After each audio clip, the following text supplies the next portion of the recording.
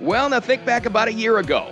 Just about this time, right? There were so many of us faced with the reality of having kids learning at home, like all of a sudden, right? Came out of nowhere. All while you're trying to maintain a career, maintain a family, and oh yeah, by the way, make sure your kids are getting a quality education. Let's not forget about that. Now, flash forward to this year, it's a little bit different. I think a lot of us, a lot of you that I'm hearing from personally, and according to the latest statistics, many people across the country got a little taste of that homeschooling and a parental choice and maybe some school choice options.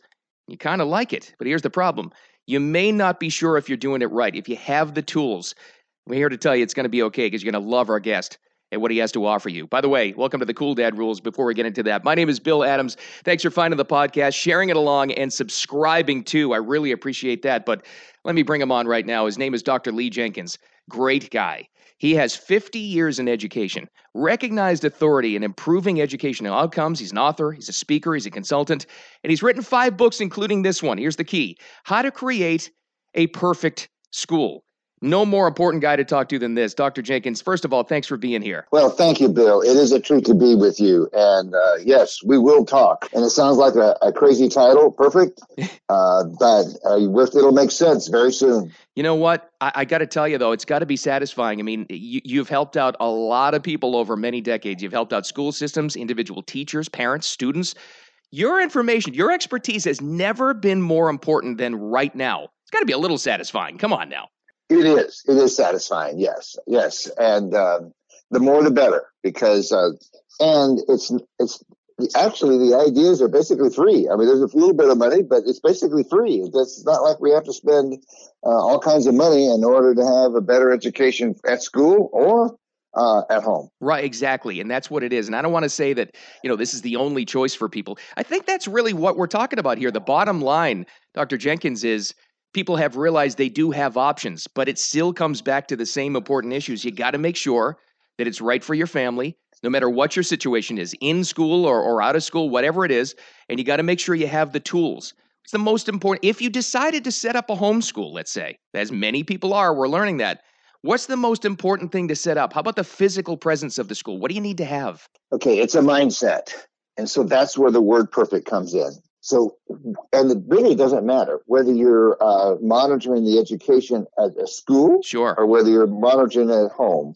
It starts with what is perfect. Because if we don't know what perfect is, then we won't have a direction, and we're doing a grab bag of ideas. Right. And that never works. It's not cohesive. Children are born motivated to learn. Sure. They want to learn. They get a thrill from learning, and they will work hard to learn. They come to kindergarten, and they still have that. Almost every child, when they start kindergarten, loves to learn. So what would perfect be? That we maintain that level of learning all the way through grade 12. You're exactly right, too, because I think everybody who just heard you say that, you think back to the preschool kids when they first start talking, right? And then you get into, yes. as parents, we get annoyed. We're like, oh, the questions. But that proves your point. We're designed learners, and somewhere along the way, a lot of kids lose that. Okay, yes. Well, no, not some kids. Almost every kid. Wow. I surveyed 3,000 teachers, and I said, what grade level do you teach? And what percent of the kids love school at your grade level? Well, it's as you would expect. It's almost perfect in kindergarten. It was 95%. And then by first grade, it's 90. Then you get to second grade, it's down to 82%. And it keeps going down. Every year, we lose kids who no longer love to be at school. Wow. Until we get to a low of in grade 9 of 37%. And if you're homeschool and the kids don't want to do what you've got planned, the parent's not doing it on purpose. They're not trying to discourage the kid. So there's some things we inherited that are causing this to happen, and we have to know what it is. And it's especially challenging, though, for those homeschool parents. They don't know how to keep that going. A teacher will have some expertise. Maybe they've talked to you. They've been to one of your seminars. Maybe they already know. But for the parent that's dealing with this and working with a teacher in conjunction with that, is there a way, can you actually re-spark a love of learning? Is it possible? Yes, you can. It starts with what they're interested in. Starts with student interest. So let's take learning to read, for example. Well, you can buy a program and you can go through it page by page. And your kid may or may not like it. A homeschool family I'm working with now, the mom was so pleased with what she was doing. Mm-hmm. And she said to her son at the end of first grade, tell Lee what you think of reading. He said, I hate reading. Mom's mouth, the look on her face. She said, but you love to read books. You read so well. Why do you hate reading? Well, he described all the worksheets she'd bought. Right. Okay. Right. So what I say to her, I said, Kelly, if you want to use those worksheets, that's up to you. You're the mom and you're the homeschool teacher. But please don't call all those worksheets reading. Call them worksheets. Call them skills. Call them, I don't care. Give them a name. Make up a name, but don't call them reading. Reading is when you sit down with a book and you read it. Yeah, where you enjoy it. Yes. So he thought he hated reading, and actually was a good reader. Wow. But he hated all those worksheets he bought. It seems like so much of that, and that's with in-classroom teachers too, Lee, where the way you present it, it's like the singer, not the song. The way you present it makes all the difference. So what's one alternative? One alternative is to say to the kid, what word do you want to learn to read today? That is a simple question. It takes some organization for a teacher to do it, but for homeschool, that's easy. Right. We write the word on a flashcard. We write the word in a booklet. We staple together a booklet of blank paper. We write the word.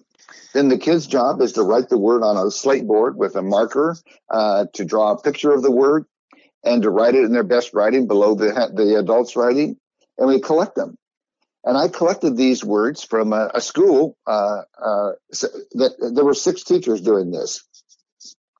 And I collected all the words. There were 180 children. Each kid had, over the course of first grade, 60 to 80 words.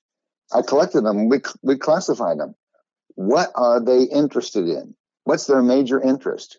It's almost half of the words that the kids ask for. When you say, what word do you want to learn to read today? Wow. Are science words. Right. Science is their biggest interest. It's 4 times bigger than their interest in fantasy.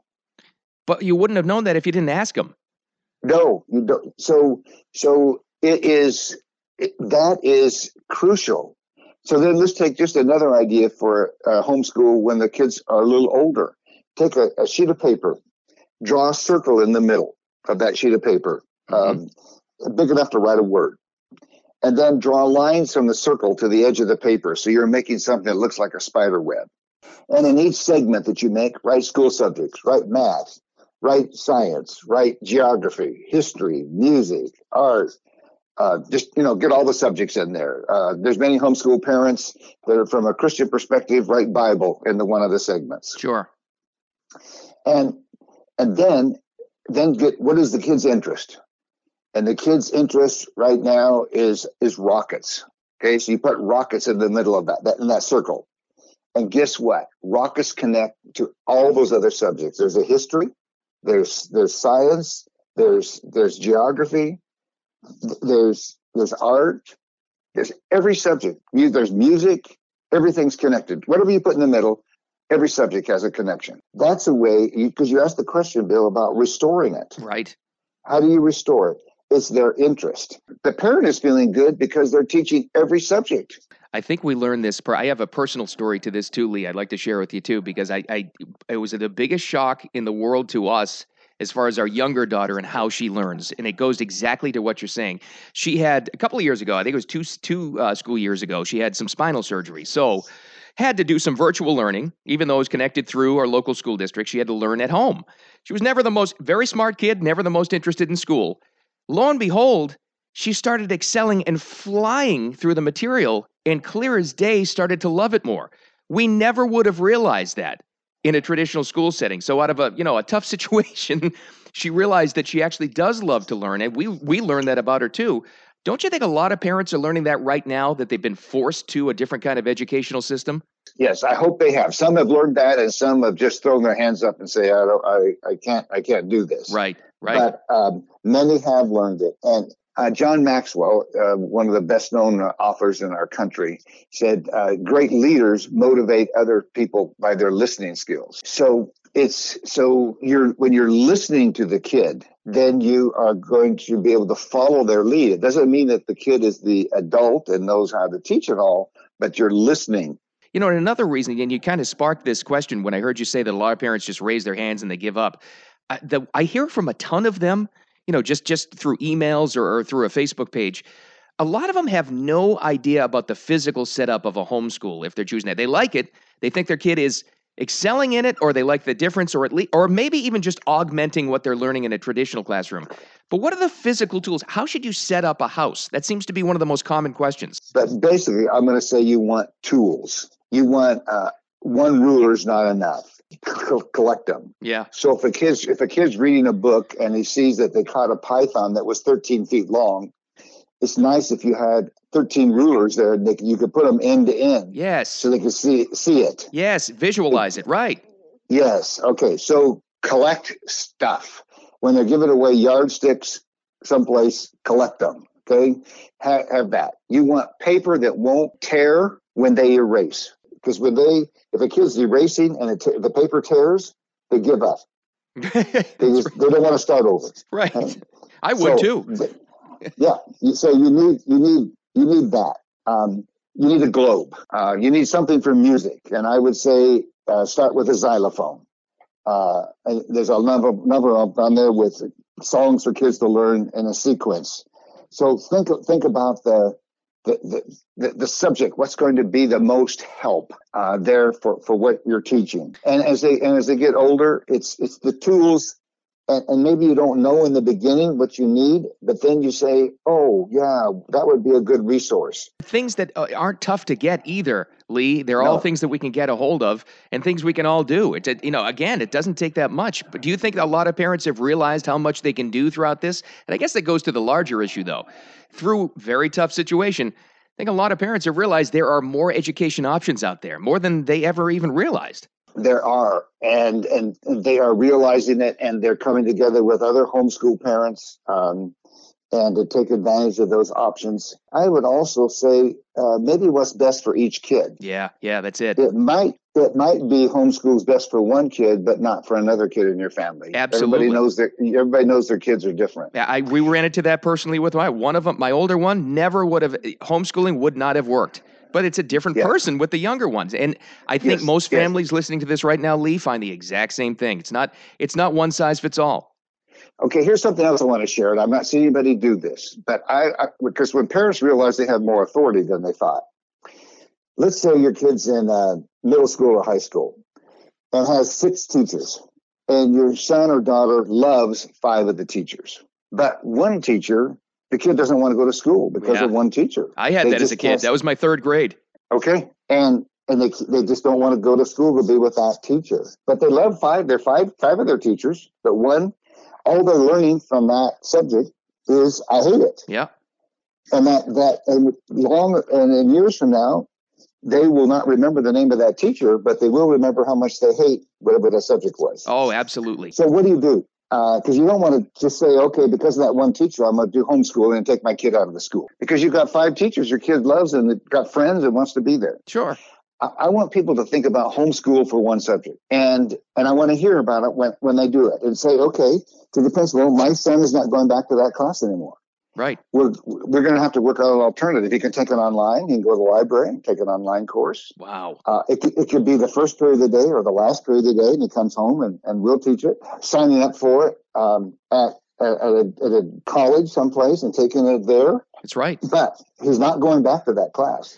That's groundbreaking information for a lot of people. I didn't even realize that that's an option you can do. That's right. Well, I'm not seeing anybody do that option, but it will happen. There's a lot of options. It comes with a lot of stress because I think a lot of parents are overwhelmed, but that's where you help out. Dr. Lee Jenkins, you've written 5 books, but the one we've really keyed in on today is how to create a perfect school.